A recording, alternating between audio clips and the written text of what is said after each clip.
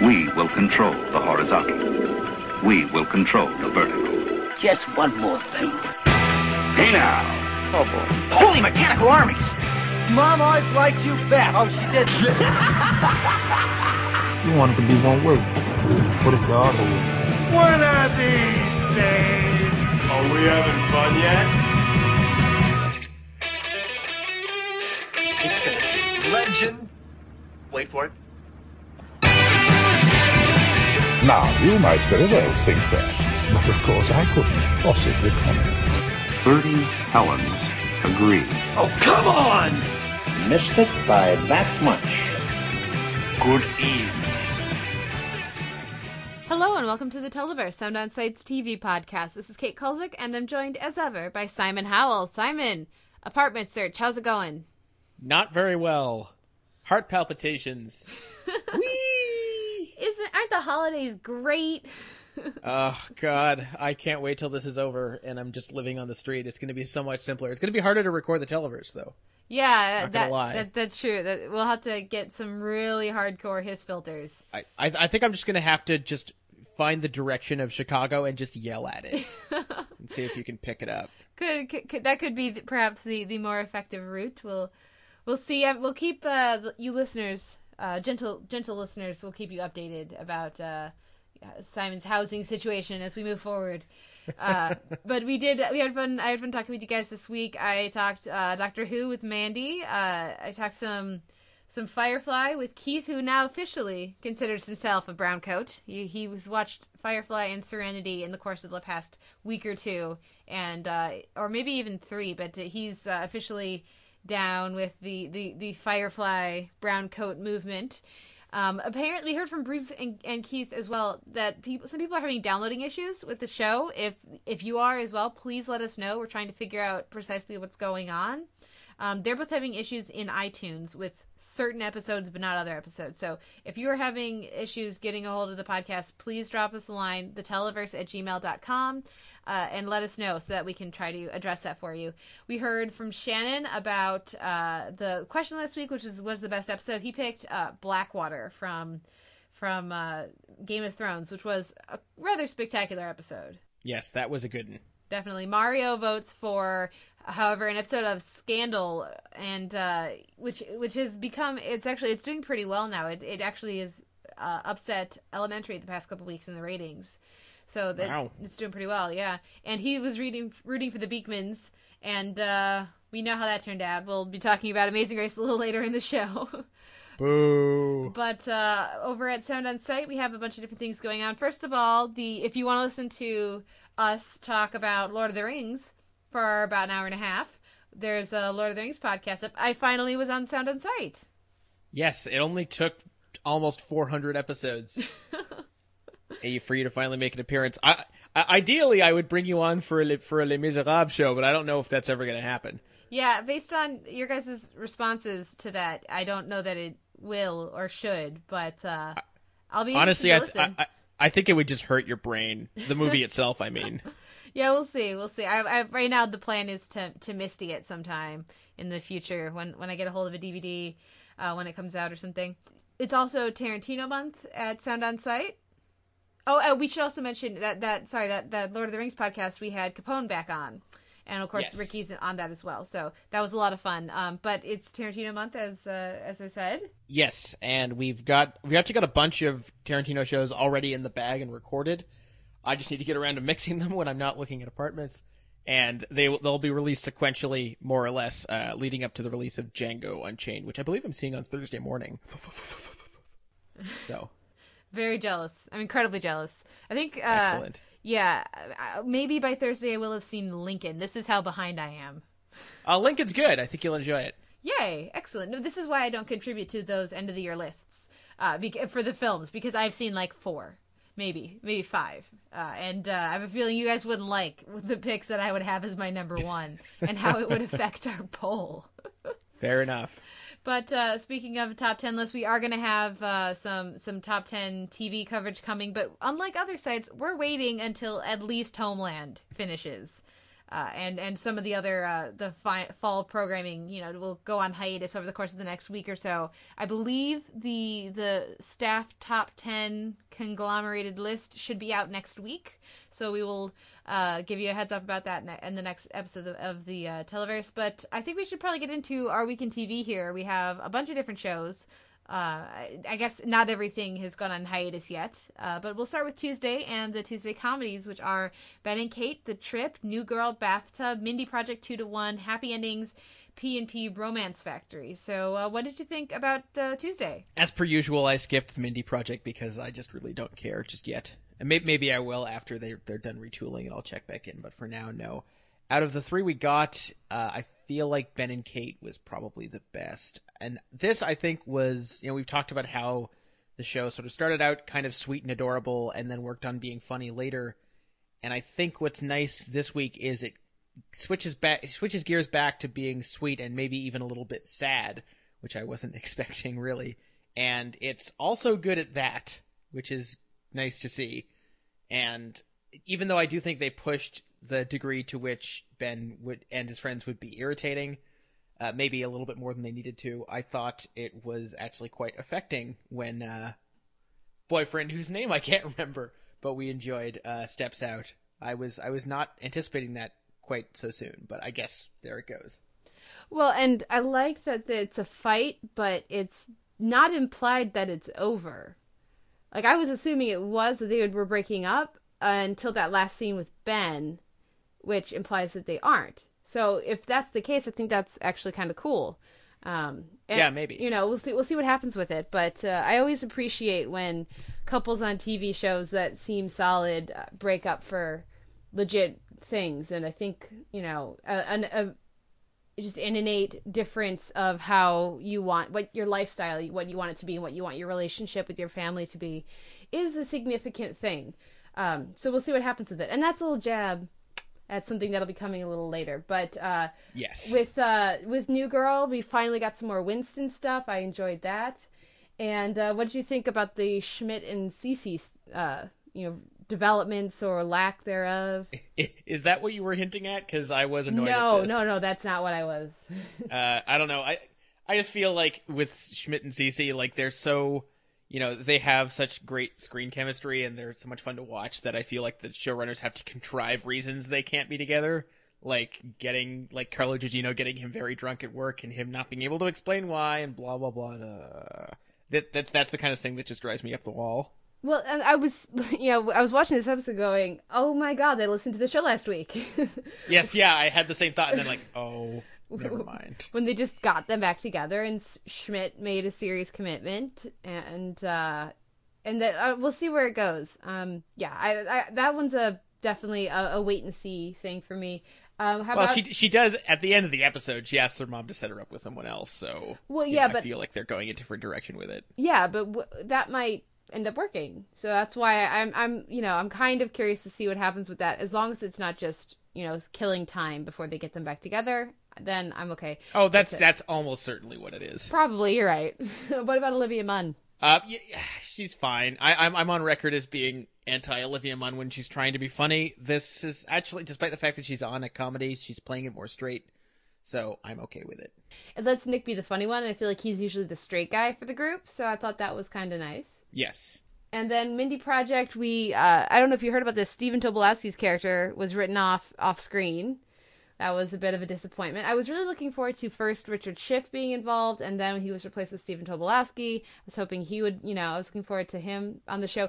But I do think that as much as I would enjoy to see a show where he was in that sort of a role, or to watch him interact with these people, with this cast, the way the show was developing, it didn't really work for there to be a boss, because the characters need to be responsible for something. There needs to be some stakes to if things are going to happen with people shirking responsibilities or anything like that. I think the characters are old enough that it, while maybe it doesn't, that's not how the real world works for the purposes of the character development, they need to be in charge. So I thought I actually am kind of looking forward to what that's going to mean. We had the Duplass brothers on this week. That was nice. I really enjoyed the showdown that we got with Mindy and them, and hopefully they'll be recurring characters to some extent. But yeah, so I think Mindy Project is, still I definitely I enjoy it. So I know it's not for you, but I'm sticking with it. I'm still just confused how Mark Duplass is in all these places at the same time. Yeah. It's very confusing. Yeah, He's been in like 6 movies this year. And, doing a full-time gig on The League and showing up here. Well, and speaking of, we had Rob Corddry back on Happy Endings. Right. And not as amusing, I don't think, as his previous appearance, but still pretty good. Lots of solid laughs, I thought, in this one. I feel like Happy Endings is the most reliable in terms of just providing straight-up wackiness with virtually no important character beats ever. Yeah, if you want to go wacky, then yeah. Otherwise, I mean, I still think the most reliable this season has definitely been Bob's Burgers, but we'll get to that on Sunday. The fact that the helmet joke didn't get old for me, I think is rather impressive. Yes, yeah. So props to Casey Wilson for that, and it was a fun episode. I would say props to Casey Wilson and props to the props department for that hair helmet. The hairmit. Wasn't that I feel like that was a Scrubs thing, but it was good. It was good. Next we have Parenthood, Trouble in Candyland, and that's what I was referencing, because I'm just gonna start out with Sarah and her fiance's breakup. The fiance's an idiot and had like his if he's gonna bail over what happened, which was nothing. She didn't actually do anything wrong. If you want to argue about whether she should have gone on the trip in the first place, I guess. But after that, she did nothing wrong. And so the fact that he's so insecure that he's going to bail for that is ridiculous. Hold on. Ridiculous. You're implying she did nothing wrong, but that's not true. I think the main thing she did wrong was not being upfront about the purpose of the trip. She said it was a work trip, but she knew, like Ray Romano said, that it was essentially a sham. And She didn't say anything about it. It was really a personal trip. If she'd been upfront about that, I think he wouldn't have had as much of a right to be upset. Okay, but then the problem I have, I guess, with it, and yes, obviously there are some honesty issues with this relationship, and maybe that's a sign that this relationship has been doomed for a while. But he doesn't. He comes there and sees her walking around with her boss, and because they got looked at the hotel rooms at the same time, their rooms are next to each other. That's at least whenever I've gotten multiple hotel rooms with family trips and things, they're always next to each other. So it makes complete sense they would be walking together. Also, as someone who has had long evenings in heels, kicking off the heels is not a big deal. And he just completely freaks out and does not trust her. He's like, what would have happened if I weren't here? Okay, if you can't trust your wife to be away from you for a day, or your fiance, that is, and you can't trust her to have any alcohol and be with a person of the male gender, then you shouldn't be marrying that person. No, I definitely agree that his response is over the top, but I also think that Sarah's kind of a dick also. So I mostly just don't really care about the storyline all that much, except for the fact that I really enjoy Ray Romano playing wounded and sensitive. Yeah. Well, and I think she apologizes about. I think the other reason is that she apologizes to him about having gone on the trip and the fact that that she knows that it was to help out her friend. But I also think they haven't really played the parent card in this situation, and I feel like that's not an insignificant element to her decision to go to help him out with this, because she has kids and she does have a spouse that just left, and has raised kids by herself. She knows the importance of, her family is very important to her, and so she knows how much it would pain her if her spouse her parents' father showed back up and was able to take them away for some reason. So I think, and that's something that the fiance doesn't have the same relationship with, or if he does, that hasn't been demonstrated. And so I think that yes, she should have told him the real reason she was going. I don't think that would have changed his reaction. I think if anything, it would have made it more virulent. That doesn't make it less of her fault for not being honest. But I just mostly have been completely unimpressed with his utter lack of maturity about all of this. Missing a rehearsal dinner is not a big deal, and he made it into one. I don't know. I feel like either it's contrived or he's an idiot, and if he's and he's not worth being with. So I don't know if it's the character to blame. And granted, we didn't see the relationship get built, in previous seasons. I don't know. Obviously, I care way more than you do about this one. Yeah, I sort of just tuned out of those scenes mostly, just because I don't really care about either character that much. Fair enough. Enough to be upset about it.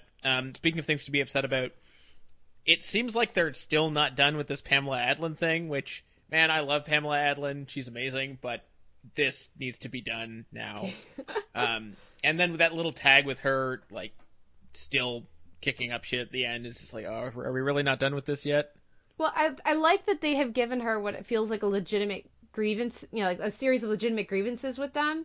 And I don't feel like the show is completely against her in that obviously Crosby's an idiot. So I do think I like that they've given her some merit. But I do think they've just made her relentless when they have her go from, I like that they had given her breast cancer. I thought that was interesting and a really interesting note of humanization of this is a real person. This isn't just some person who's trying to destroy you. But then they immediately have her jump to the bitchy position of you're trying to manipulate me. And that didn't make sense. And so I would have, I don't know, I had some issues with that. But I know some people didn't like the resolution of the hearing. I thought it made sense and was good. I liked it. What did you think? Yeah, I mean, it's really the only card they can play, so I didn't really see. Well, and I hadn't thought of it, and then I felt like an idiot for not having thought of it. As soon as of course that's what you would do. Yeah, so that's fine. It was they maybe overplayed it a little bit much. It got into Parenthood cornball land a little bit, but it was fine. Yeah, I'm mostly just, man, could we just bring her back in a couple seasons with a better character?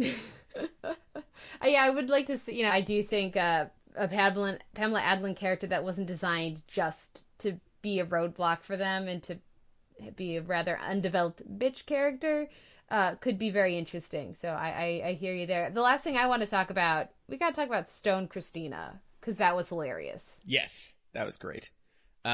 Hopefully they do lots more of that. Although, do we know how long Parenthood seasons tend to be? I know they've got their mid-season finale either next week or the week after. I think it's only like a 14-episode season, so it's over halfway done already. So yeah, no, that stuff was great. There wasn't a whole lot of cancer stuff this week, which is probably why it was a slightly weaker episode, because that stuff is the most strong material.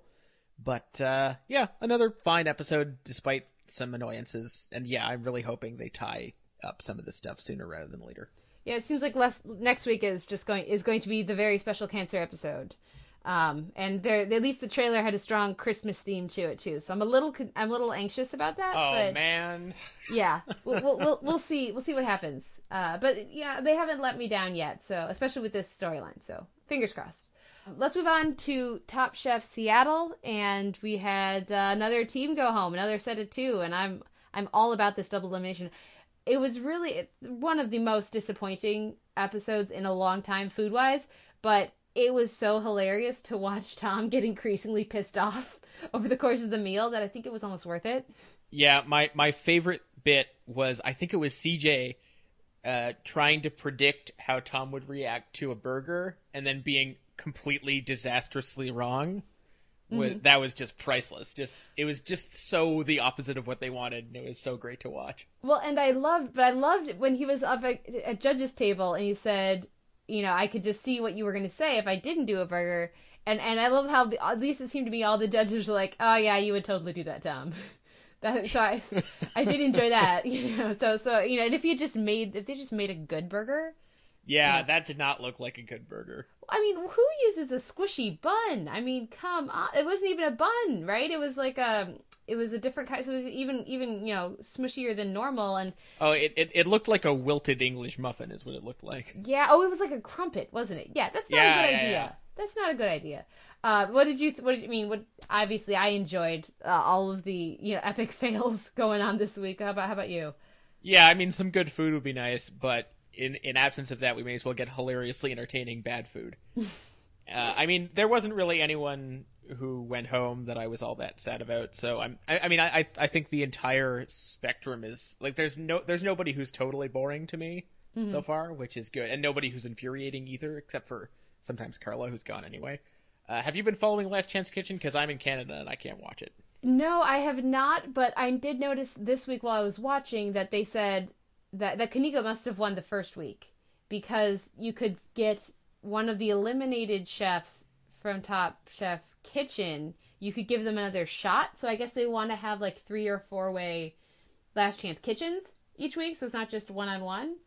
Okay. And so I guess you can give them another chance in Last Chance Kitchen, but that just seems so ridiculous to me. I mean, yeah, last what's the point of being chance kitchen? Yeah, exactly. But I was glad to see that Kaneko won the first time, so we'll see what happens this next one. All right. Next we have Supernatural, Citizen Fang, and we got the Benny versus Sam episode we've been predicting for a while. I enjoyed the Benny stuff. I do really like that character. It was nice to see. Oh, I can't actually remember her name. She was so great on Alphas this season as Rosen's daughter, as Danielle. But that actress popped up again here, and she was very good. I liked seeing her. And I like that they brought back, again, this is what happens when we podcast, when I am exhausted. The hunter from the previous season, it was nice to see him back again, and I thought that it made sense. I like that they're trying to have, like, they're finding the last little threads of people that are left that aren't dead that they can bring back. I like the way that they're incorporating them this season. So I enjoyed this episode. I'm not too excited about the angst, but it looks like next week is a cast fest, so that should be interesting. Next we have Nashville, Where He Leads Me. I know we were iffy about tuning in last week. Did you tune in this week? Yeah, and I'm kind of wishing I hadn't. Man, Gunner. What happened to you? Yeah, right? Oh, you used to be one of my favorite characters, and now you're like one of my least favorite characters, not just on the show, but on television, period. Oh my god. They ruined you. Yeah, in the span of 2 weeks, too. Really quickly. Yeah. Oh God. How about Deacon? What did you think of Deacon? I always like Deacon storylines. He is like the only character who's consistently watchable, and I really like the idea of him hooking up with a sober band. Mm-hmm. And because immediately it stops dead where you think that plot line's headed. Yeah. And I mean, barring relapse, which I really hope doesn't happen. Yeah. But I thought that was a really clever touch. I'm really struggling to remember anything else from this episode, though, because it was either stuff that infuriated me or just sort of happened. Well, we had Juliet and her boyfriend's family and singing at church, which, I mean, that was a bit much. Come on. And and then we also had Raina and Teddy and the whiff of an affair with those photos and her coming out to stand by her man. I was glad that they didn't stretch out the Raina doesn't know about the embezzlement thing. Yes. It's nice to have everything out in the open, and it feels like at this point everything is. Yeah, although I still wish it had been Teddy who'd taken a box of pills. Just get rid of the character. I find him totally useless. So, yeah, I don't know why I'm still watching the show, basically. Because that was the last one before the hiatus, so... Oh, is it? Okay, yeah. Well, we'll see how I feel when it comes back, if there are better things to watch. Because, yeah, the moments of goodness are really not enough for me lately. Well, and then let's contrast that with The Hour, which was another episode that I very much enjoyed. And I was glad that this Kiki thing, with at least the assault charge, did not extend beyond this one episode. Obviously, that Kiki character is going to continue. But I was really concerned they were going to try to stretch out this, oh, did he do it? Did he beat her up thing for several weeks? So it was nice to see that tied up. Yeah, I still don't understand the point of the Kiki character at all. Mm-hmm. I don't know where they're going with it. I don't think there's anything. I'm struggling to see fertile story ground in that direction. So yeah, not sure how I feel about that. In general, I thought it was a fine episode. I do find the show is a little bit more simplistic than I'd like a lot of the time, especially in the way that the sort of fascist kid story wraps up by the end of the episode with Ben Whishaw just being right about everything and the Frenchie will get over it, etc., etc. Like, we could have gone for a few shades of gray in here. Well, I thought that the girlfriend getting over it, that when she calmed down, she would actually love him more for having done what he did. I think that actually kind of makes sense with what we've seen, the very little we've seen of their relationship. It feels like a very tempestuous sort of thing, like highs and lows.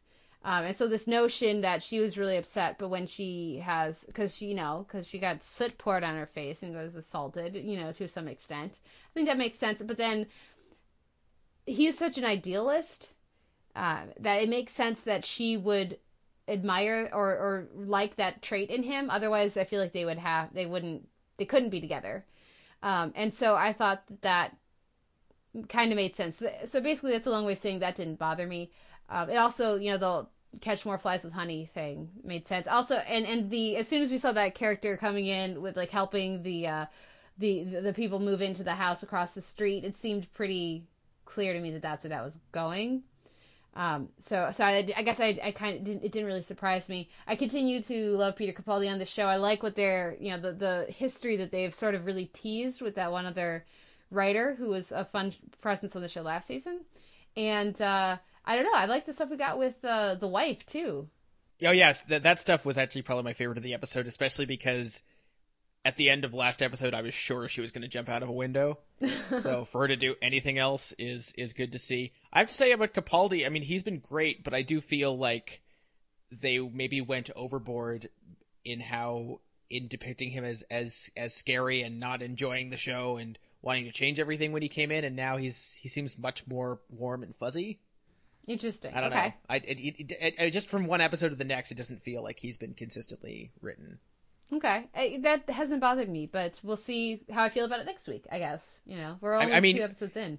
The thing is, we enjoy watching Peter Capaldi be right so much and correcting people that you often don't think about things like this, but I do feel like, we enjoy watching him fight for these people, so it's not necessarily something we think about if it doesn't seem to jibe with what we saw. Oh, but that's the thing. For me, it completely jives. I don't see a contrast in the character. I don't feel like he's changed at all. So, okay. because we didn't actually hear that much about him. And what we got from him in the first episode, that doesn't necessarily match what Ramal Grai's character was concerned that he would be. So that's where I'm seeing the difference. But, maybe I'm wrong, and in a week I'll be saying, Simon, you were right. So we'll see. That has never happened. Unfortunately, there's one of those coming later in the episode, but we'll get there when we get to Sunday. First, we're going to go to Thursday with the Thursday comedies, and 30 Rock, My Whole Life is Thunder, Parks and Rec, Ron and Diane, Always Sunny, Charlie Rules the World, The League had 2 episodes, The Anchor Baby, and Brolo El Cordero, and then NTSF SDSUV, Christmas Activity. Oh man, there's so much goodness on this night, I thought. Let's start with NTSF for some reason, because I didn't know it was going to have another episode, let alone a Christmas episode, let alone a Christmas horror episode. And I thought that was so much fun. I especially loved the 12 Kills of Christmas, which I wish we'd gotten to hear all of. Sung in the style of, what was it, Crying Orphans? Yes, Weeping Orphans, yes. Weeping Orphans? That was so great. And yeah, the resolution was slightly predictable, but still pretty great. Lots of great one-off gags, and anything to poke fun at found footage horror films, which I've seen way too many of over the last 5 years, more than anyone should. I don't know. So I guess I was particularly sensitive to that niche. Yeah, it started out more promising for me than it ended up. I actually really enjoyed the first scene where they were now that we've established that we all have cameras. That really worked for me, but I just got increasingly annoyed every time. I want to say it's Piper, the female lead, right? Every time she stared at the camera, I got more annoyed, because found footage in general, unless it's done really well, it's incredibly annoying to me. And you can, for further thoughts on this, see my review of the Supernatural found footage episode from earlier this season. But so it just more than I didn't laugh. I just was annoyed. It's like, yeah, that's annoying when those movies. So do even that. even when each new additional character says, "Oh, I've got a camera, quick, I have to film this," you didn't find that humorous? I found annoying? it funny the first time. But then, you know, I don't know, it just wasn't, it wasn't funny enough for me, I guess. It didn't quite, I mean, I still enjoyed watching, I love watching this cast. I actually got a lot more humor out of the Judaism, Christianity stuff. I thought that was more successful. You didn't laugh when the 12 Kills of Christmas came in on the radio?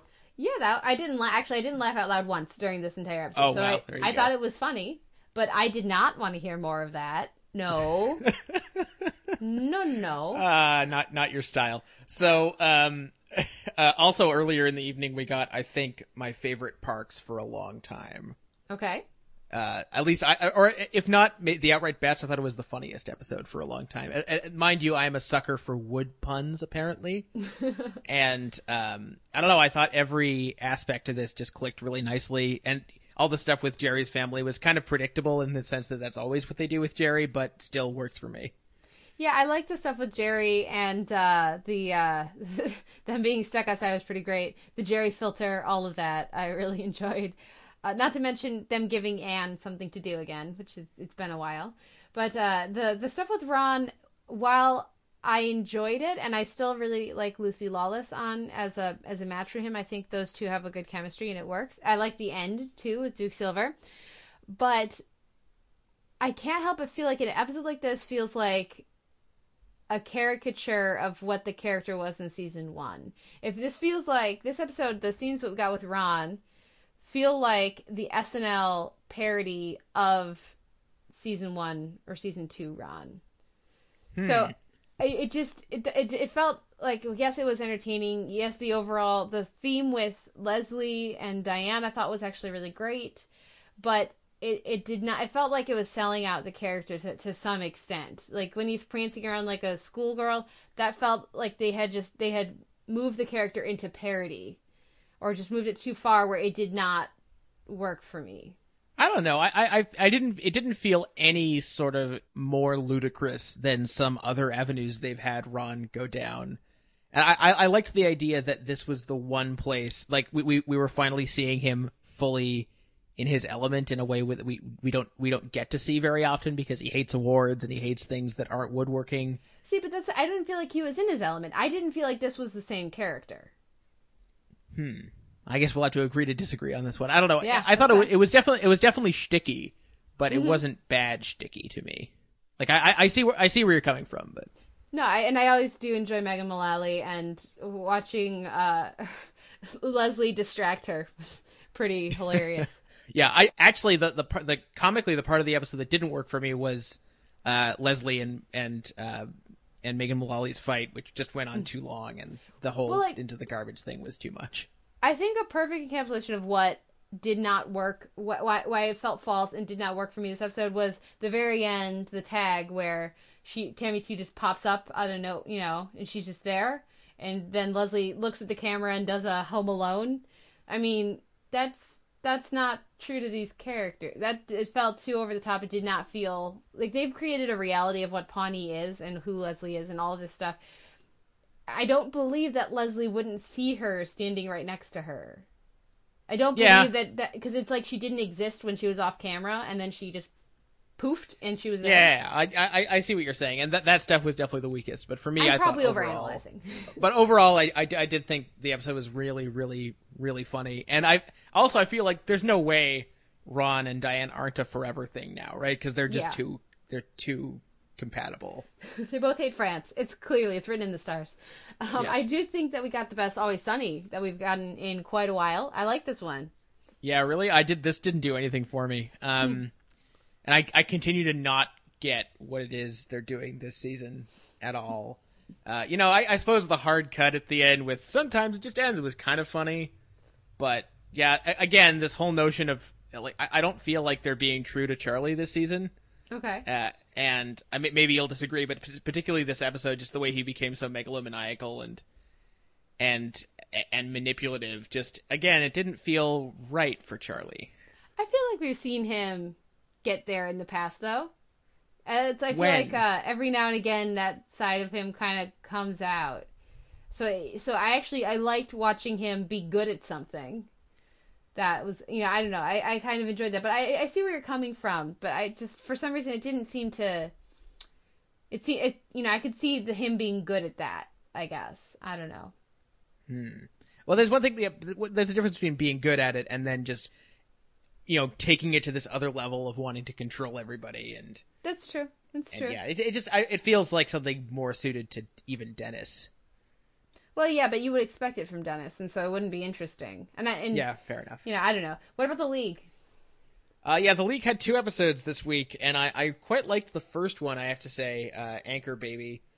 And I was actually disappointed they didn't carry... since we had 2 episodes this week, I was hoping we were going to get more with Ruxin's kind of uncomfortability with his marriage, because there really is a disparity there, and we don't get to explore that too much. I'm actually, although funny because I remember preferring the first episode, but now I can't remember what happened in each episode, which is a strange conundrum. Well, I did enjoy the trade rape. Was it called right? Was that the second one?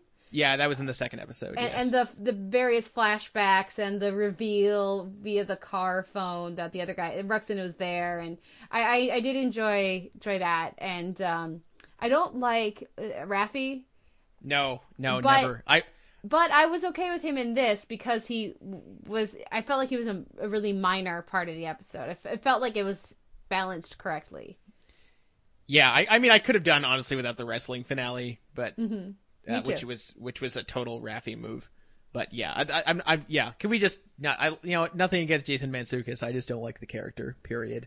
And then anything you want to say about 30 Rock? You got a second wedding in a row. We did, didn't we? Again, 30 Rock is just this thing that continues to happen. And yeah, it hasn't been as offensively bad as it was in the past, but as per usual, a couple of chuckles and many, many more gags than necessary, most of which didn't land for me. I did like this wedding better though than the wedding last week. Yes, well, it was less frenetic, which was nice. Yeah. And I also liked Alec Baldwin's mega eulogy. Yeah. Yeah, I am glad they killed Colleen, as much as I did really like that character. It's the last season. They've done that joke a lot. It was nice to have a bow on it, I think. Yeah. No, and it was nice to see them play a slightly pathosy moment just for a second, just to get a little bit of emotion in there. That was really nice to see. It wouldn't kill them to do it a little more often. Yeah, I agree. Let's move on to Vampire Diaries. We'll always have Bourbon Street. I still think they did not establish that Damon, his blood had been what turned her. And that feels incredibly sloppy for this show. They usually are good about that kind of thing. But I did like that we got Lexi in flashback. I love that character. And I thought the flashbacks were pretty good. And I like that they did establish that this wasn't all just a mindfuck by Damon. Yes. Well, can we just agree that they did a terrible job depicting New Orleans? Oh, yeah. I mean, yes. That's not New Orleans. We've been spoiled by Treme, admittedly, but still. Let's move on from that. Yeah, it doesn't seem... I think you're right about the siren thing, but I guess they're just going to go with it and keep moving because this isn't really a show that backtracks very often. So, all right. I like that... I was really worried that they were going to resolve all this too quickly, and I like that the episode ends with this moment of just not knowing. Yeah. I made a face, and I realized that it didn't translate on the show. Just this moment of, oh, shit. What do we do about this? And again, this notion of everybody trying to respect everybody else, but not really knowing how to do it. Well, and that I like that they established the crazy that can happen with a Sirebond, but they also established that she was kind of crazy to start with. So yes. I wish we had seen her before she was turned, because we didn't actually ever see her before she was sired. I like that it shows, that this is really probably not a good thing, but it also has that ambiguity of she seemed like she was kind of nuts to start with, and Elena doesn't seem nuts at all. She's not, hanging all over Damon and any more than a normal high school girl is. I do think that that I feel like it had to be intentional to have, like, right after they're, in bed together. Well, I got to get off to high school. I mean, he's just a bit older than her. I like that they keep reinforcing that every now and again. That it's kind of creepy, the age difference we got going on.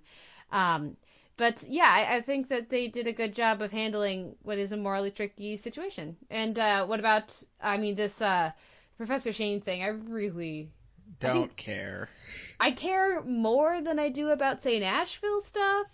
But that's just because I have seasons of affinity for some of these characters. This Professor Shane thing, can we please just have the badass vampire hunter back? Can we just have they mentioned, like, Silas? Can we just have him? Like, Isn't he Silas, or he's gonna raise Silas? I don't know. I think he's supposed to raise Silas, and they keep talking about how badass Silas is. Can we just bring Silas in? He'll kill all the boring characters, and we can start fresh. How about that? Well, and this is I've said this before. This is normally a show that Silas would already have shown up, and we would be done with it by now. Yes, Silas would have shown up, and half the town would be on fire. And most sexual orientations would have flipped by now. And then we would have switched and we would have been onto something new. So this does feel like a new thing for them, but I'm not sure that I like it. Yeah, I agree. And more Carolyn being hilarious and awesome. Yes. Although I really, honestly though, maybe I was having an unfortunate testosterone moment, but I really didn't need the 90 seconds of them drunkenly partying. It was just too much. I suppose I was fine with it, but I can see how that wouldn't necessarily be your. It was one of those rare moments when I'm watching the Vampire Diaries when I was thinking, this is just really not meant for me, is it? Yeah, perhaps. Next we have Last Resort, Cinderella Liberty, which I think is the name of the ship, right? I guess so. I noticed that later. I was like, why was that called Cinderella Liberty? But whatever, because I thought it was one of their better episodes for a while. Yeah. And I was really glad they killed off Jesse Schramm's quasi not really love interest, who is just has to be the most thankless role of 2012. Just in terms of God, yeah, that guy had it coming. And he kind of deserved it, but it was still pretty sad. They're like, make sure we remind you that I have a son before I die. Yeah, I did like that she made sure to tell him that he saved her because she knows that's the kind of narrative he likes. Yeah. To be a part of. I thought that was a nice touch, and so that made sense to me. Honestly, I'm not crazy about her getting kidnapped at the end because it's just getting ridiculous with her. But whatever. But I think what really made the episode for me was just there was so much tension all the time, which is what I want out of Last Resort all the time. Yeah, it was good. It was nice to have another action set piece. I feel like those have been the most successful, the episodes that have that. And I'm not great about her getting kidnapped, but based on the next week on, I think I like where it's going to go, what this is going to lead to. So that's all I'll say about that. And I did like I continue to really like Autumn Reeser and what we're getting in DC with her. So we'll see if there, and again, there's going to be more of that next week. It appears. So we'll see what happens with that. And I thought Andre Braugher just did a great job, especially in the scenes with the Admiral's daughter at the end. Yeah. I thought that he did a really good job of playing that in all the different levels. Yeah, I couldn't decide though how to react to his reactions to people getting shot on the boat. Mm-hmm. It was maybe a bit much, but again, it's so hard to know. And I think they also could have done a better job of identifying who, based on the crew reactions when they're all sitting around watching, who just lost somebody. Yeah, but I think they did. But I do think people with guns pointing them at the family members of the crew is exactly the kind of holy shit dilemma they should be having as often as possible. Absolutely. I like, though, that we can see a clear narrative of how this can be a complete picture in one season. And so, I think more speeding up of the plot like this, like we got this week, is a good thing, and I look forward to what we have coming for us next week. I feel like this is one of the shows that's least likely to take a long hiatus, so it'll be nice to have this one sticking around at least a little bit longer. Yeah, as much as we've had some misgivings about it, I feel like by the time the season's over, it's going to be one of those, man, I wish we had more of this to watch. Probably. Next on Friday, we have Fringe, The Humankind, and Astrid got something to do. What? I suppose. It's still not as much as she should be doing, considering she's one of, 4 characters left on the show, and it's completely ridiculous. She's still basically a glorified sidekick. Yes. At the best of times, but okay, I'll take it. She's a helpful sidekick. Yeah, she is. She is at least helpful. She is. I don't think she's ever done anything stupid. Which actually, although maybe if she had, it would even be more interesting. Anyway, this was an interesting episode. It featured Observer fighting, which is always fun. I feel like and actually, I guess since this is the last time we're going to get Peter as Observer fighting, they really milked it for all it was worth, because we got quite a bit of it.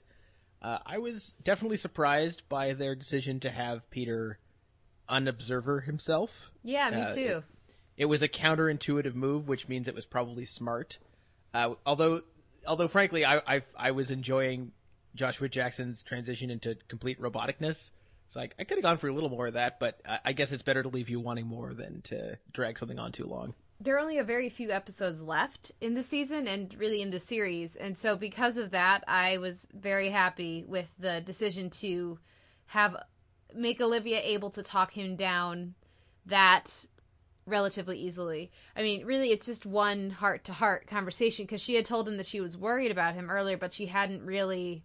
I didn't feel like she had really pled for him, his soul, as it were, in their other scenes. So it was just... I liked that they reaffirmed that the strength of that relationship, and of course Anna Torv knocked it out of the park and was great.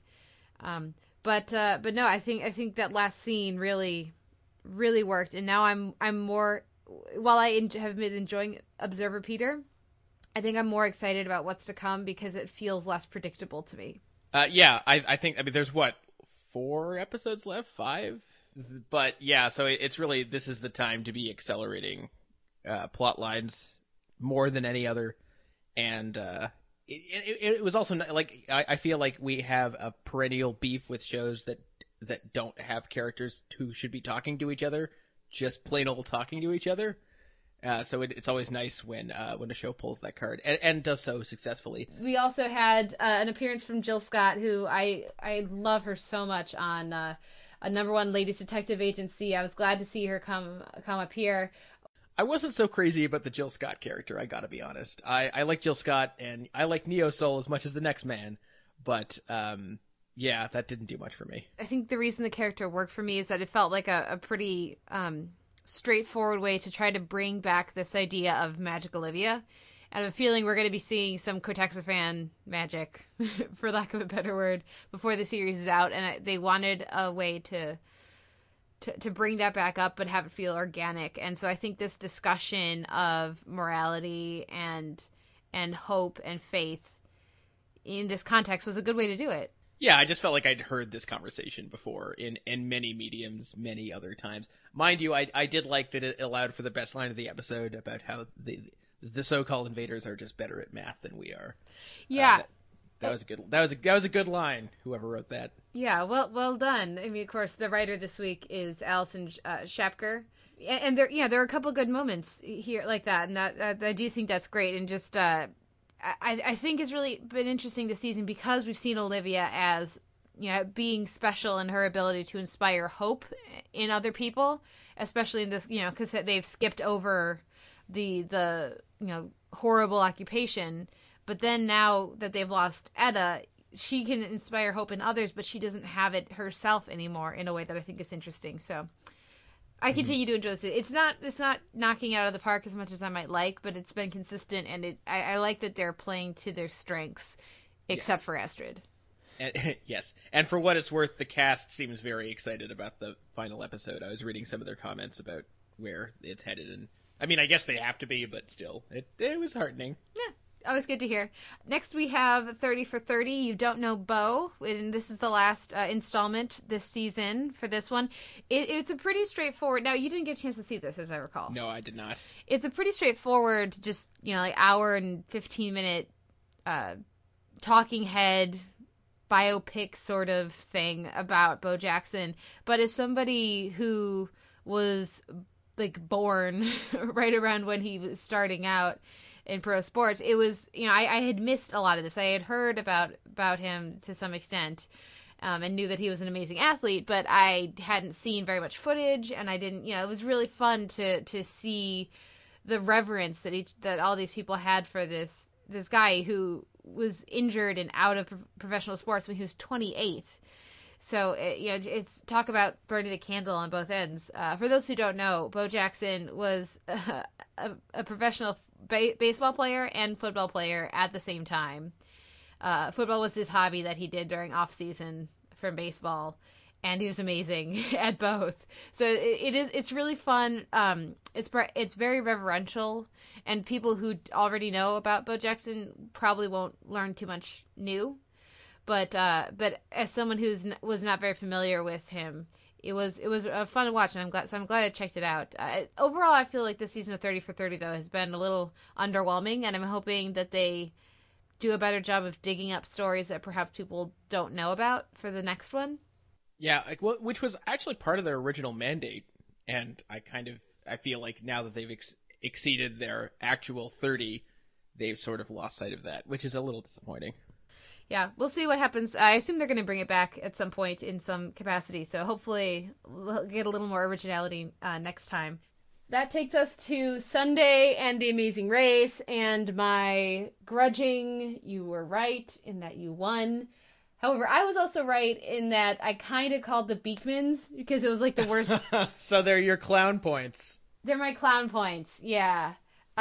And you came in first place, though I might add, Mandy and I were in second and third place, and we were not that far behind you. So, but you know what's interesting about second and third place is that they're not first. Yes, that is true. So I would just like to say, because since I don't get to have a prize because I'm part of the Televerse. Yeah, we were going to have a trophy, but not if either of us won it.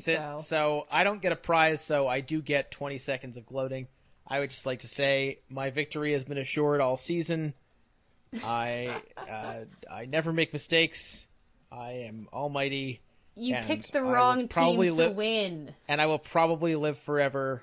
And, I'm the best. So, and the fact that I chose the team that did not win is immaterial. I chose the best team. Well, okay, I do want to give a shout out to everybody else who participated in the poll we had. Okay. So you were first, and then we also had Mandy, myself, Mary Jo, Dan, Jess, and Mario. And we would love to have more people next time. I know Ryan has expressed interest, and there are a few others. So it's I think it really does add a lot to your enjoyment of the show if you have personal stakes on what's going on.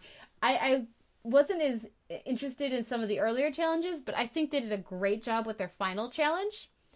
Because at this point, there have been enough seasons of the show that everybody knows that the last challenge is going to be map your path in some way. And so everybody just writes all that down, and so it can't be interesting anymore. I thought they did an interesting thing last time with the giant billboard thing. They had to kind of jump around. I feel like that was last season. Maybe it was the one before. Mm-hmm. But here, having the hello goodbye was great. It was a great challenge. I just wish they hadn't had so many equalizers in this episode. It felt like... Yeah. There were, 3 or 4? Yeah, and so they just kept, making sure, the producers kept making sure that everybody was in the same, and so it just basically came down to who was going to be best at this one challenge, and that was going to determine, who won. So I was a little disappointed by that, but I did really like the hello goodbye challenge. Yeah, I was struck. I was just amazed at how long it took everyone. Yeah. It just seemed like hours and hours, which I don't even see how that's possible. But anyway. Well, I mean, there's a lot of permutations for that. Yeah, I suppose. But you'd think anyway. So I guess the thing that was sort of dispiriting about this episode was early on when we just have we have the 4 teams, and they're in such close proximity, the bitchiness really came back. And this is not a time that I want to remember how annoying these teams can be. Even I think it was Josh and Brent referring to the Twins as those bitches. This is like, really? Do we need that? See, I didn't feel like everybody was overly bitchy, and I think that they were just in contrast to what we've seen from them. I feel like they were also getting a bitchy edit. I actually think this season is quite notable for the fact that the final 4 teams did not have an alpha male, did not have an ego. There was nobody there that had that was really a pain in the ass. There was so much teamwork in this that it was. I don't think we've seen that before in the race. Dan, who covers the Amazing Race for us, can probably let us know.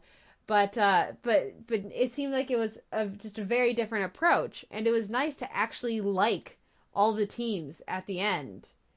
It was a new sensation for me with the race, and I really did very much enjoy that. And I think if the producers learned from this, I think they've been very successful having likable teams. People where they're nice, they're good people, they're not bitchy, they're not high strung.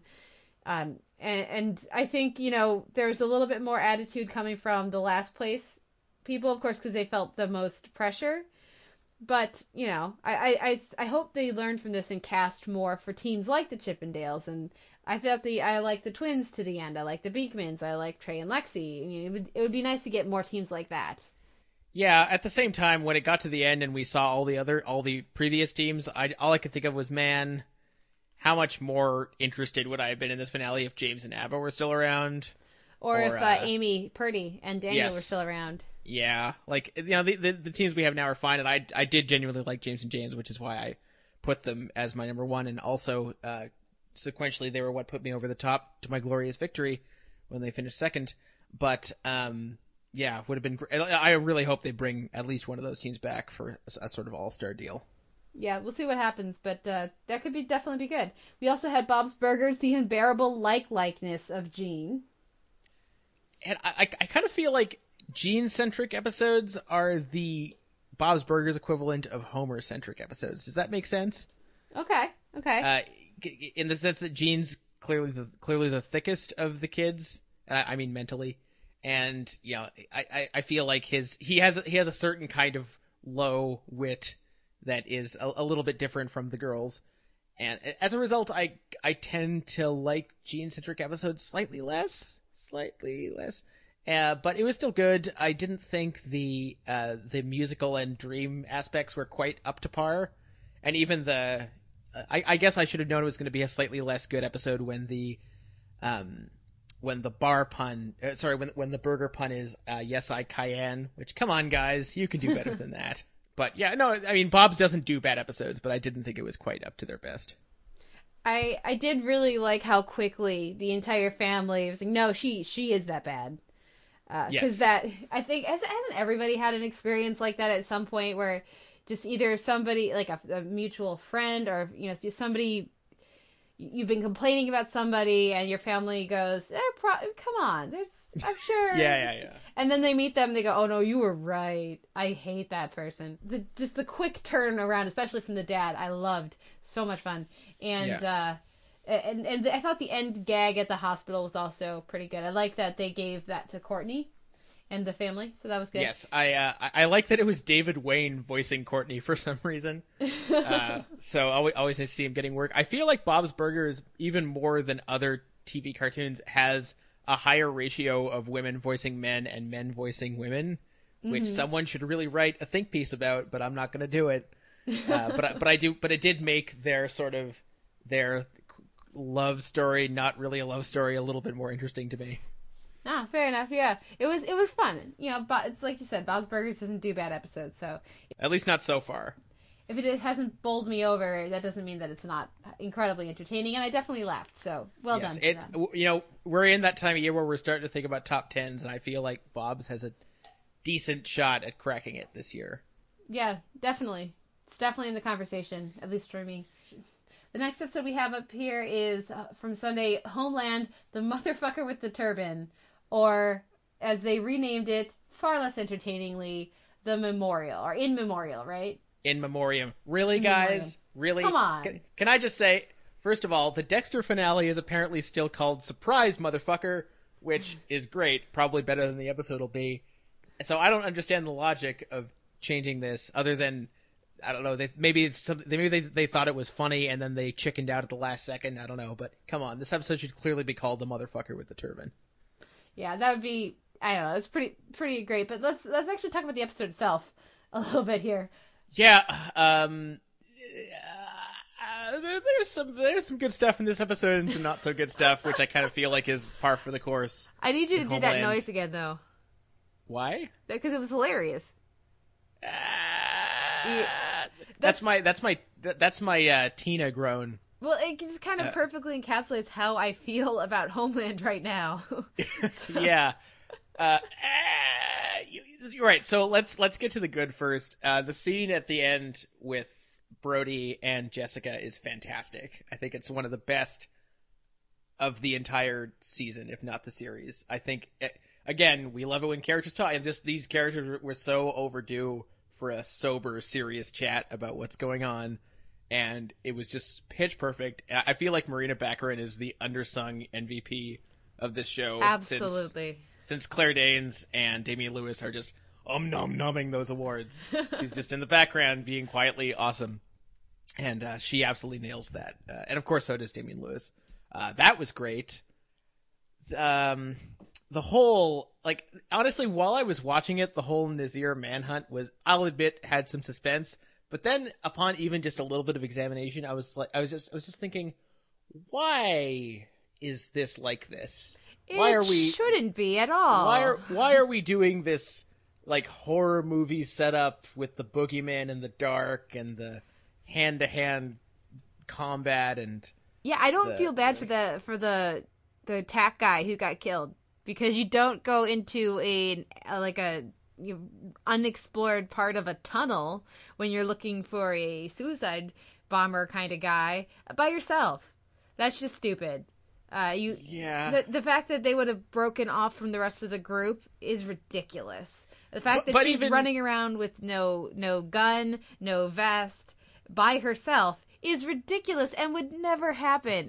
There were a few moments like that, and also just thinking back on the whole Walden thing, there's a lot of holes. I think there's more holes with this than anything else in Homeland short history.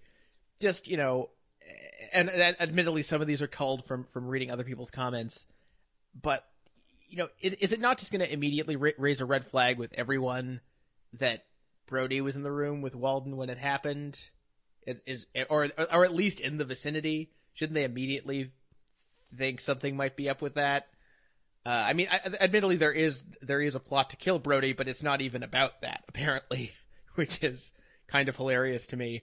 The idea that they wouldn't have been monitoring his phone calls, I don't know, there's a lot that's troublesome that I don't think they can fix, or will even want to in the finale. Well, there are a couple things. I mean, at this point, it looks like Jessica and the family are practically out of the story at this point, and that's why I was particularly glad that they that Marina Baccarin did get that great last scene. But I think Brody at this point pretty much has to be out of this. I mean, it feels completely played out. I don't know what they can do at this point with Brody and Carrie, as great as those two are together. I agree. I when this episode was over, I was just hoping, for the love of God, that Brody dies or something happens next week, because I don't see a way. I mean, I feel like we said this all the time with Homeland. I don't see a way forward with this, and then they find something. But even with that, I don't see a way forward with this. And I feel like, and it would be a great shocker, I think, to have. I mean, it wouldn't be shocking if the show progressed logically, but it generally doesn't. I think it would be a great thing to have Brody out of the picture, and I think that could leave with a really interesting aftermath for Carrie. Not a pretty one, but definitely an interesting one. So I love you, Damian Lewis, but I kind of hope you die next week. Yeah.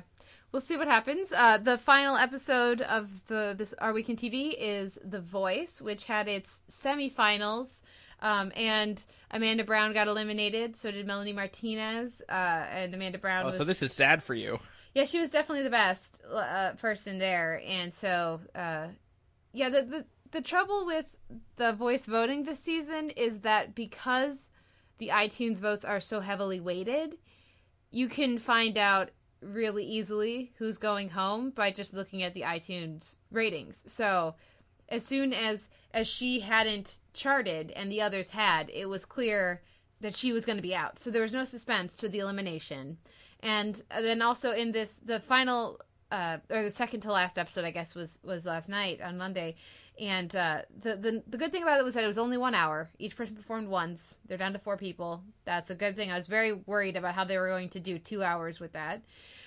But really, I think most of the people did some of their least affecting performances this week. And it seems that because the coaches have become so reverential towards their singers, because they're trying, this notion of they're so amazing, I can't even tell them how to be better now, I just had to help them be themselves. You have somebody like Trevin Hunt, who's an 18-year-old who has an amazing voice, but he's 18 and he's never had vocal training, and so he's singing Wind Beneath My Wings, and it's horribly out of tune, but nobody will tell him, you need to work on your tuning, because they all, there's this notion of this is this great, amazing artist, instead of this is somebody, it's like I always come back to Treme. It's like they talk about on Treme, a true artist is never done learning and is never done growing. So this notion of you're just always amazing, that was amazing, you did a perfect job, it's bullshit, and it gets frustrating for me as a musician to watch these coaches who are supposed to know what they're talking about and frequently do in the earlier stages. I feel like they're afraid to be critical because they don't want to get backlash from the audience and from the fans of each of these people on the show. And The Voice was the reality singing competition that had more honesty and frankness in its coaching process and in its show, and that's completely gone at this point. So it kind of feels like a complete waste of my time. But I'm still watching it because there's only one more episode. All right. So that's where I'm at with The Voice. I would love to hear what everybody else thinks. We don't get any feedback about The Voice. So if you guys don't care about it, I don't need to cover it on the show. So let me know if you are enjoying my voice rants or want me to just shut up. So we can decide whether I cover it next cycle or season or whatever you want to call it. But that does wrap up our week in TV, and so let's go to a few show notes here. At the end, we have intro and outro music is Sweet Petite by the Bicycles. Our post for this will be up at soundonsight.org, where you can leave us a comment, let us know what you're thinking. Of course, we're in iTunes with an M4A and an MP3 feed. There are a lot more of you listening to the MP3 than the M4A, which kind of surprises me, just because I love chaptering. But I'm glad to hear it. It would be nice if maybe we could get a few more iTunes ratings or reviews. We have 2 on our MP3 feed, but like 14 on our M4A feed. So maybe MP3 and we know you're out there now. We have stats. We have some level of stats, so we do know that. 14 to 2. I would have assumed there were way more M4A listeners, but that is not the case. So it would be great to hear from you guys. Also, of course, we're both on Twitter. I am at the Televerse. You are? I'm at Sucker Howell. And what's our question this week? I assume there's enough of our listeners watching Homeland. I'd like to hear some finale predictions. Now, are we talking crazy, ridiculous speculation? Or are we talking... Oh, yeah. No, I don't want real guesses. I want your craziest nightmare unicorn fantasy ridiculous possibilities that you've just invented. Sounds good. So that's, let us know. Leave us comments. Let us know how Homeland's going to end. That should be fun. But now we're going to take a break, listen to a little music, and come back with Sarah Dowdy and Deblina Chakraborty from Stuff You Missed in History class to help us talk Friends. How did we talk about Friends with them for a half an hour and not mention the theme song? Oh, God. I'm sorry, but when in the few episodes I watched, I had to skip the theme song. Honestly, it's not that it's a bad theme song. It's just all I can think about when I hear it is, wow, these random-ass musicians are set for life. Those are the Rembrandts. One of the few musicians of a theme song where I actually know the band name. So I don't know how I picked that up, but maybe Song Pop. I don't know. But without further ado, let's go to the Stuff You Missed in History class, ladies, and talking about Friends. We saw them fornicating. Okay, so now they know you know, and they don't know that Rachel knows? Yes, but you know what? It doesn't matter who knows what. Now, enough of us know that we could just tell them we know. Now, all the lying and the secrets will finally be over. Or we could not tell them we know and have a little fun of our own. What do you mean? Well, you know, every time that they say they're, like, doing laundry, we'll just give them a bunch of laundry to do. Like, oh, I would enjoy that. Joey. Yeah. Phoebe knows about us. Well, I didn't tell them. Them? Who's them? Phoebe and Joey. Joey? And Rachel. I would have told you, but they made me promise not to tell. Oh, man. I'm sorry. But hey, it's over now, right? Because you can tell them you know they know, and I can go back to knowing absolutely nothing. Unless... No, not unless. Look, this must end now. Oh, man, they think they are so slick messing with us. But see, they don't know that we know that they know. So... Ah, yes. The messers become the messies.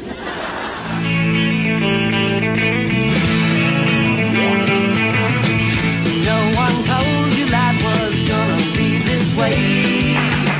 Your job's a joke, you broke, your love life's the old way. It's like you're always stuck in second gear. When it hasn't been your day, your week, your month, or even your year. But I'll be there for you when the rain starts to pour. I'll be there for you like I've been there before. I'll be there for you, so there for you too. We're back with the Televerse. This is Kate Kulzick, joined as ever by Simon Howell, and this week at the DVD shelf we are talking Friends, which has got to be the most mainstream show we've done to this point. But I'm excited because 10 seasons of fun, and here to help us talk about it, the ladies from Stuff You Missed in History class, Sarah Dowdy and Deblina Chakraborty. Guys, welcome to the show. Hi. Thank you, guys. Thank you. So, Friends, what made you want to talk about the show? Well, we had to pick this is Sarah, we had to pick a show that we had both watched. Yes, that was key. That was pretty important. And we just picked Friends because I figured everybody could relate to it in some way or another. Yeah, it's that show. I actually feel like it's in an interesting place right now where it's become popular to look down on Friends. But I actually think for at least half, if not 2/3 of its run, it was actually a really good show. And almost every time I put in an episode, I end up laughing. And now that, I have this podcast with Simon and we watch so many different shows every week, I've come to appreciate that more and more. The number of shows that actually make me laugh out loud is kind of small. So I do think this is an underrated show in a weird way at this point. It's kind of a comfort show, too. I mean, we were talking about that a little bit. It just... something about it just makes you feel good. And sometimes that's because you're laughing out loud. And I don't know, I was just thinking when I was rewatching a few episodes before we recorded this, when I saw Before the Devil Knows You're Dead a few years ago, I was like so traumatized after. I think I went home, watched some reruns of Friends. It has that sort of effect on you. Definitely. Now, were you guys big fans while it was on the air? We should say that Friends started, I believe, in 1994 and ran for 10 seasons. Yeah, intermittently. I think I watched, just here and there for the first sort of part of the run. And then towards the end, I watched. Maybe because I knew the end was coming and it became a bigger deal, I started watching more episodes. And I actually didn't watch the first few seasons. I think I was probably too little to be watching Friends, I guess, with my parents in 1994. But I started watching in late middle school, high school, and at that point, at least at my school, it was just like everything stopped for Friends when it was on, and I can't really think of another show in my life where that's really happened. Just nothing happened during the Friends time slot because everybody knew that's what you would be doing. And that even continued on into college, I think, when it was just paused.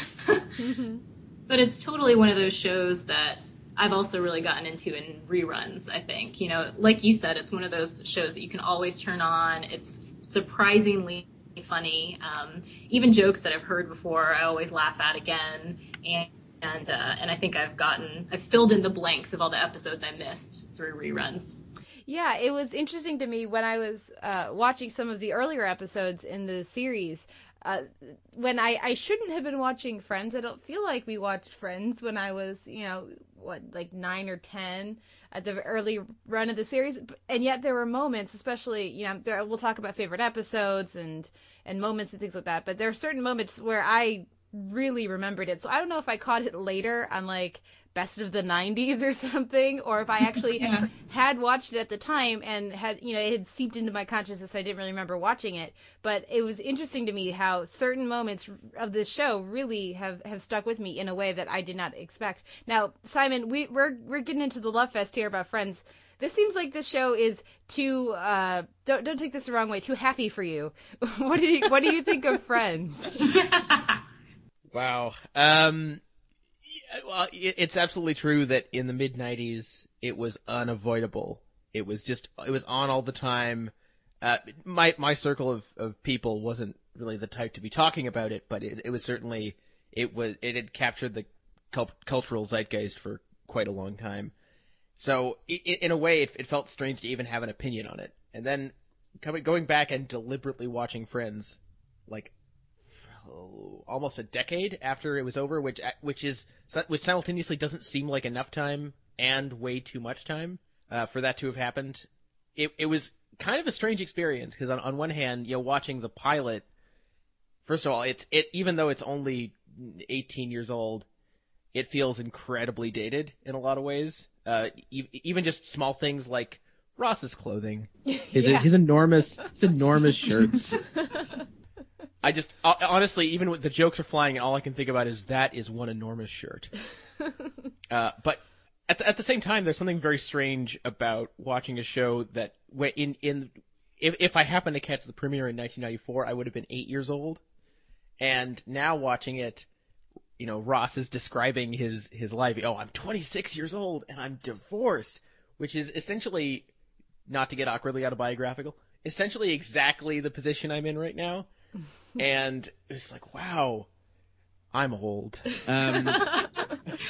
But so yeah, I don't know. I almost can't have a straight opinion about Friends because it's so mired up in memories of when I was watching it when I was younger, and also sitcoms that have come since, and also the datedness, and also my own weird baggage. But it has been interesting. I know that when we were organizing this segment, the one with the embryos came up, so I took time to watch that one.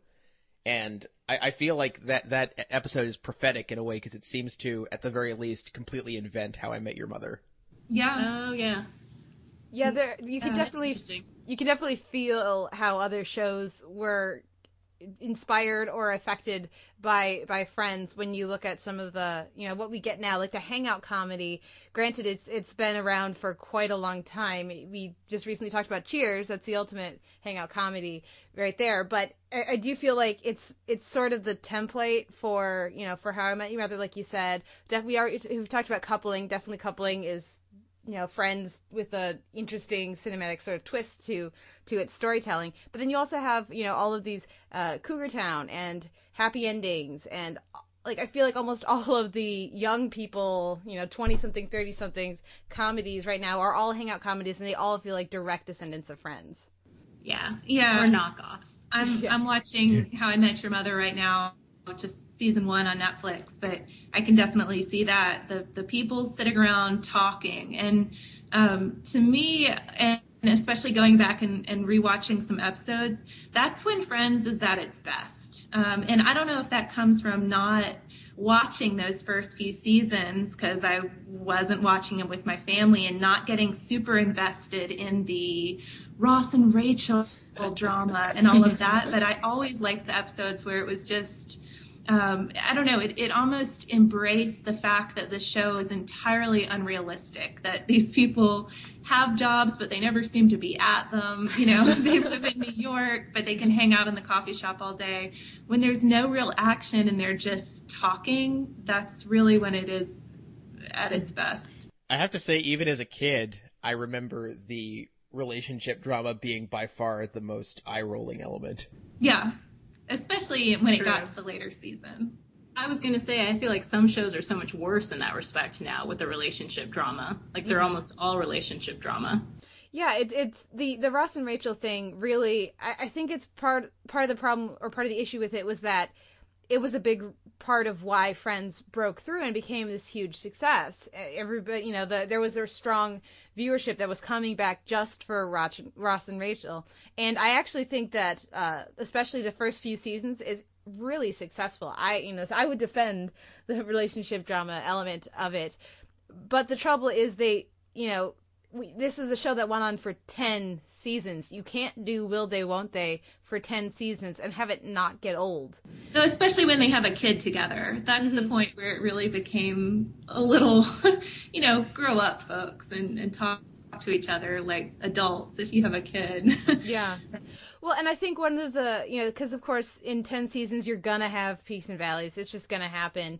But I think one of the best things they did, and one of the things that brought on a creative resurgence later in the run of the series, was when they put Monica and Chandler together. Because for once that actually felt like a responsible adult relationship on the show. And it really gave the show the shot in the arm that it needed. And I wanted to go back quickly to the notion of unreality in this series, because let's just talk a brief moment about what they do. So Joey is an actor with various levels of success. That makes sense for maybe him having more free time, especially during various parts of the day. But Monica's a chef. Yeah, sure. If anybody, we talk about Tremaine all the time. Look at Jeanette, what her schedule is like, and look at what Monica's doing. And... Well, wait a second. Are we comparing Tremaine and Friends right now? I'm just saying chefs, man. It's like, I think I can't decide which the most unrealistic job is. The Ross, the professor who's never grading papers or at work or teaching, or the chef who doesn't seem to ever be in the kitchen unless it's Thanksgiving. Well, don't forget Rachel, too, working for Ralph Lauren. But the focus of the show is about their relationships, right? So how much can you really show, especially with the cast of that size, all the different individual career stuff? I have to say, Monica is the least psychotic chef in TV history. I don't know. She's pretty psychotic. But yeah, we don't really get to see her wielding knives very often, so maybe that's part of it. I'm sure the white coat, the hat and stuff, though, so... Yeah, there's evidence. Yes, especially if they need to have Rachel do something so she can help her cater an event. Doesn't matter what the event is. There's a lot of fun about the show, and I do think that part of that fun is...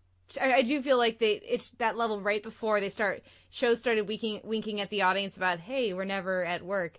I actually appreciate that they maintained that sense of bubble, for this Friends universe where you can have a giant 2-bedroom apartment, 2-bed, 2-bath, right?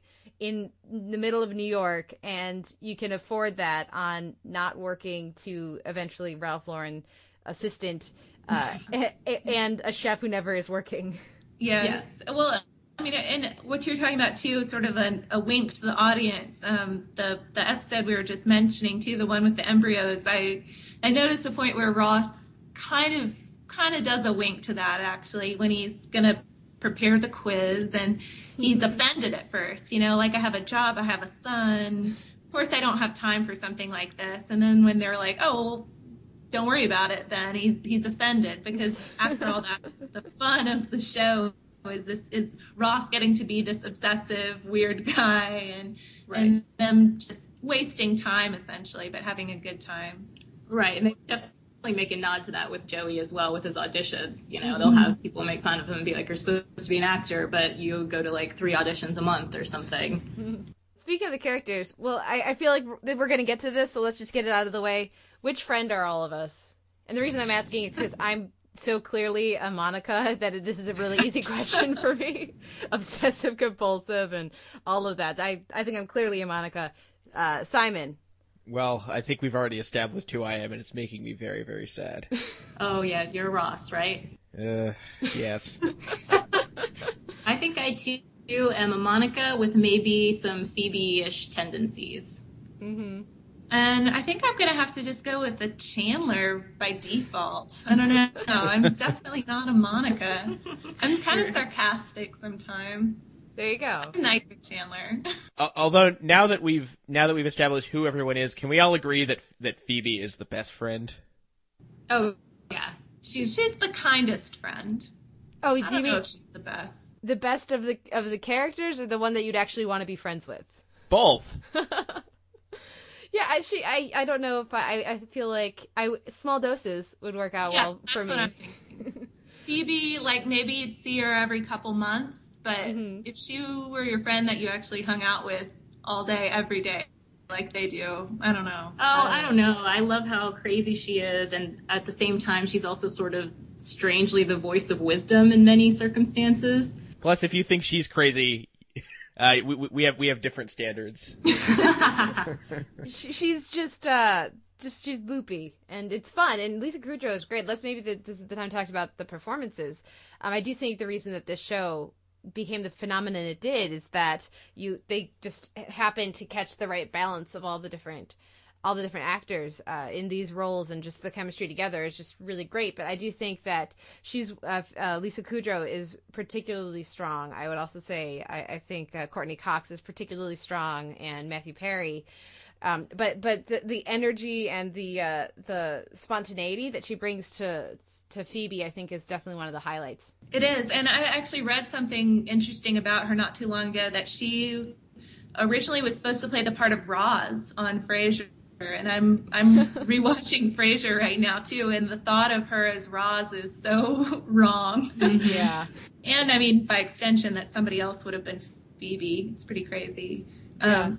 Deblina and I were talking about Frasier for a minute before we started too, and Simon, you mentioned that Friends seems so outdated, and it certainly does, especially when you look at their clothes and all of that, but it doesn't seem outdated in the way that Frasier seems outdated. And I mean, I'm having plenty of laughs in my rewatching of Frasier, but some of it I'm just like, oh my gosh, I can't believe that was on TV. It's so offensive. It's so sexist, whatever it is. But I don't know, Friends seem to bystep that, at least. Maybe the difference of a few years. Well, I do think they get some of the character dynamics and the gender politics right in a way that maybe some other shows don't. But there is, and it's something that a lot of people talk about with the series, there is a clear sort of color issue on this show, that everybody is white until they bring in one black character, who almost at that point feels like Token from South Park, because every person they interact with is some flavor of Caucasian.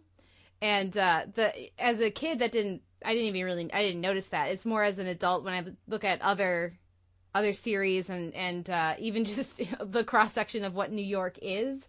It just there are elements like that do give it a different sort of. I don't feel like it's offensive in that way, at least to me. I don't know. Of course, everybody's going to have a different rubric for that, but it does feel like in that way, it feels like a distinctly 90s kind of show. Hey, now Ross does have an Asian girlfriend at one point.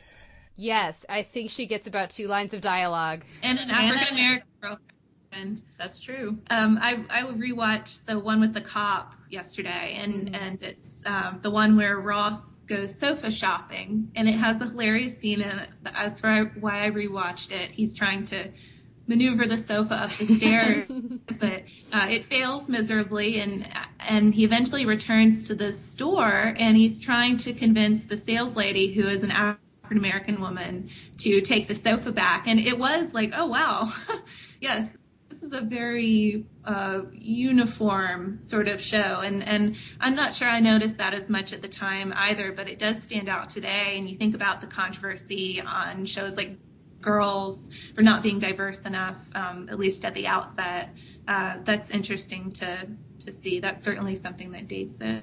But I'm wondering if that's I wonder what the turning point was exactly, because that's just as much an issue on a show like Cheers, but because of when it aired, we don't think about it. True.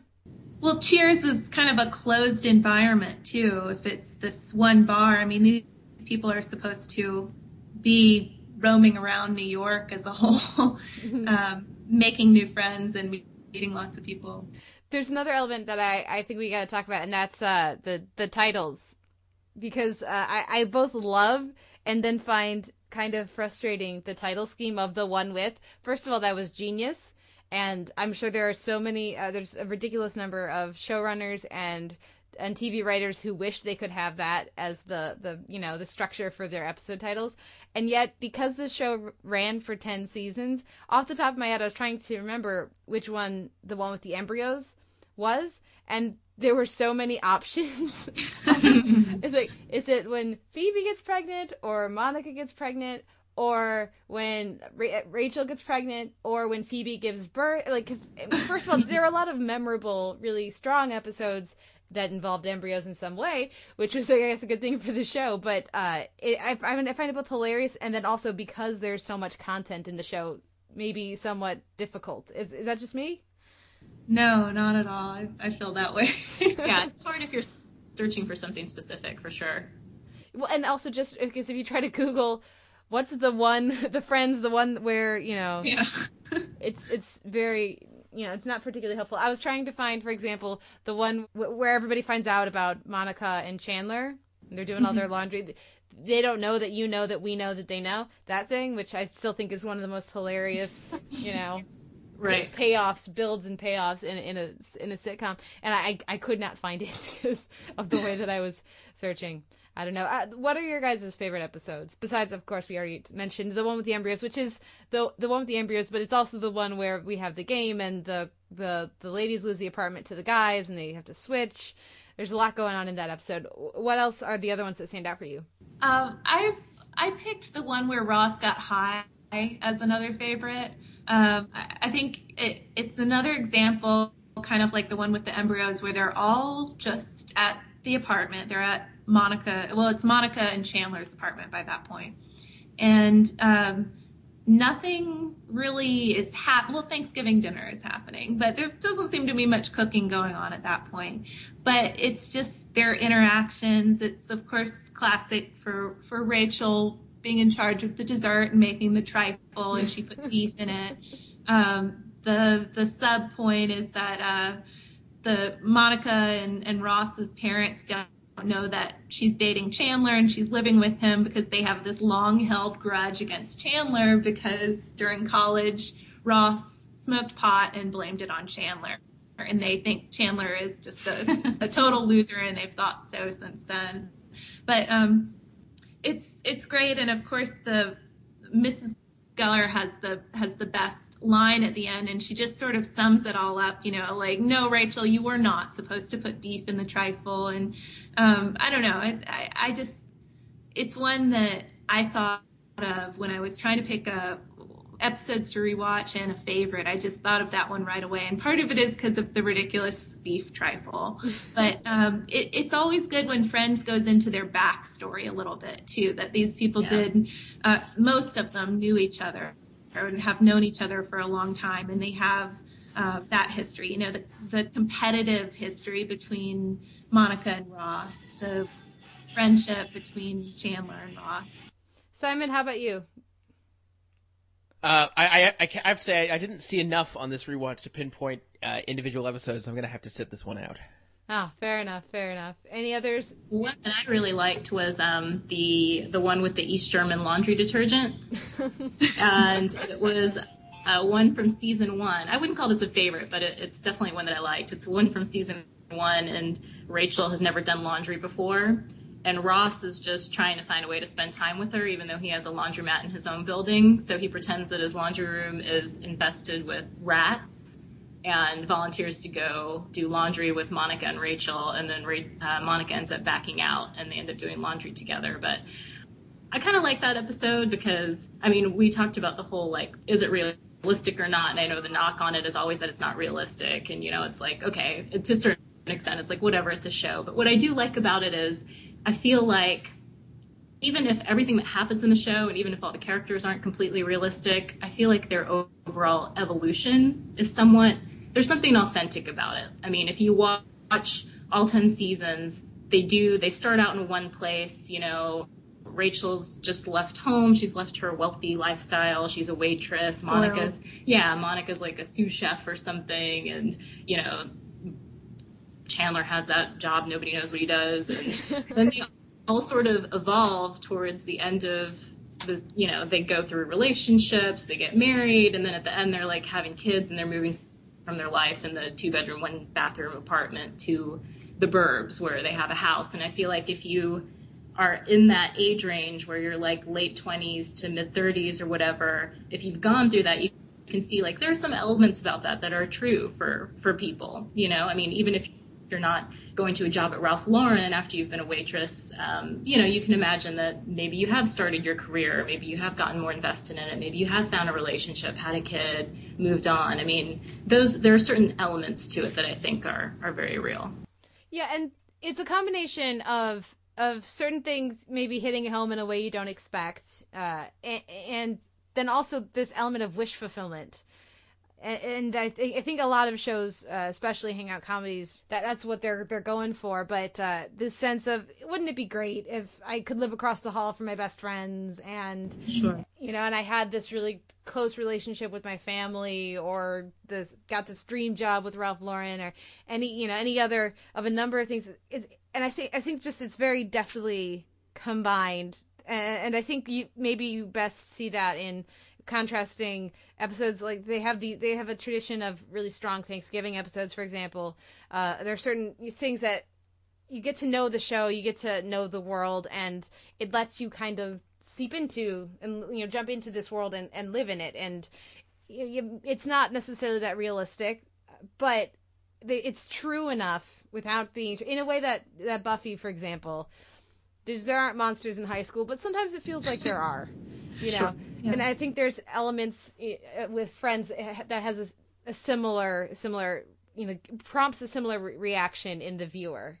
Well, and if I can make a crude attempt to chart the evolution of the American sitcom, starting with Cheers, I feel like, let's say Cheers established the hangout genre, or at least perfected it, and then I think Friends, you have that hangout element combined with more overtly soapy elements in a way that really hooks the audience.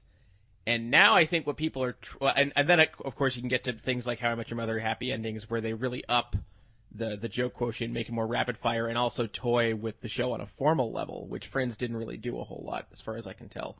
And that would tie into Arrested Development. Right, etc. And now I think what you're seeing people start to try to do with stuff like Two Broke Girls, and I'm not saying this works yet, is trying to maybe do all that while not being so outsized and fantastic, in terms of the luxury apartments, etc.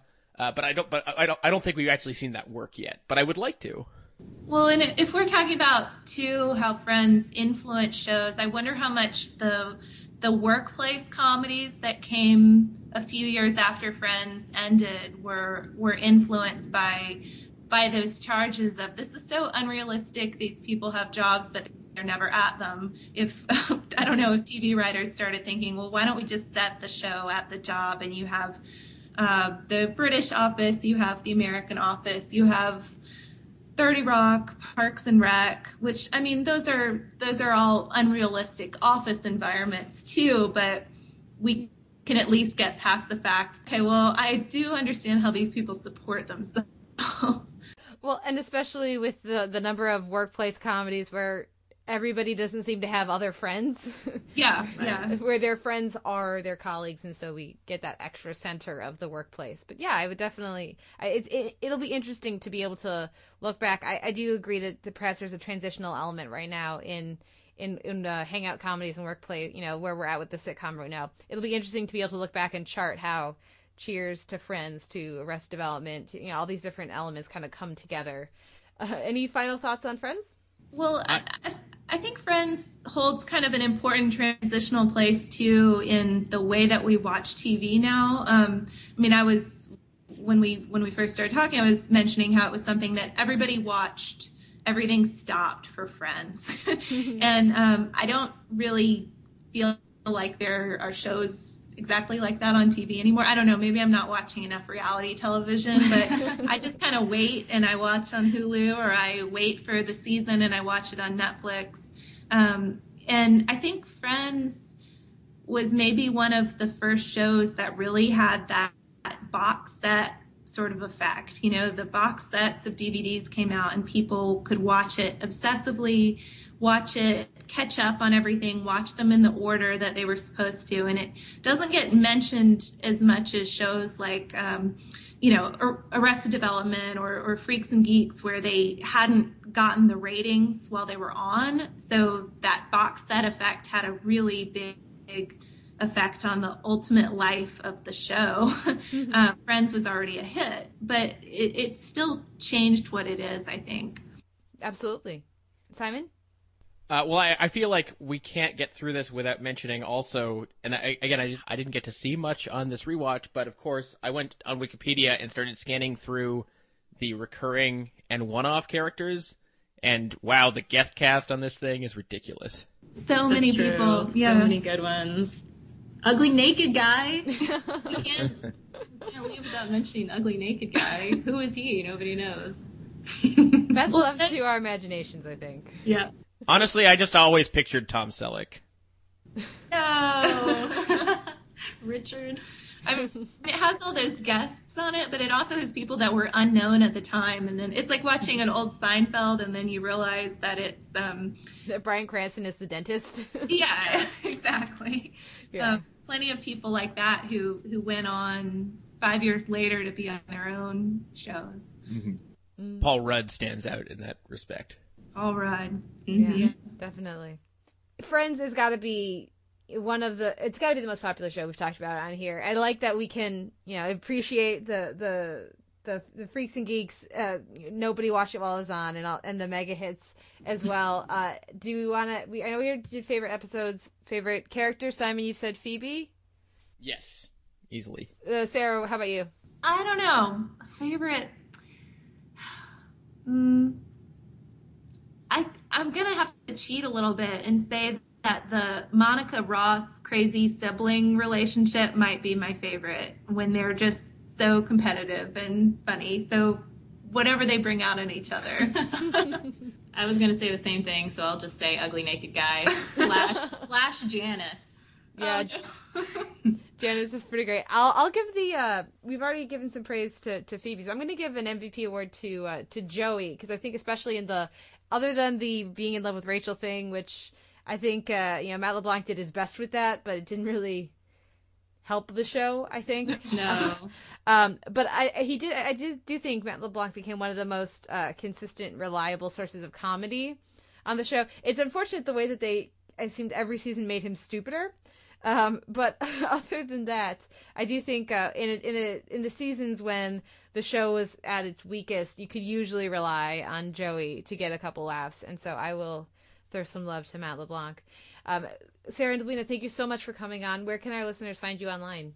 They can find us at howstuffworks.com. We have our RSS feed there, blog. We're also on Facebook, and we're on Twitter at Missed in History. I just love your guys' podcast, Stuff You Missed in History Class. Anybody who's listening who enjoys history or learning or factoids or just wants another podcast to listen to, they should absolutely check it out, because every week, twice a week, I learn something new, and it's great. Oh, thank you so much. Thank you. And thank you, everyone, for listening. Thank you guys, of course, for coming on, and we'll be back next week with another episode of The Televerse.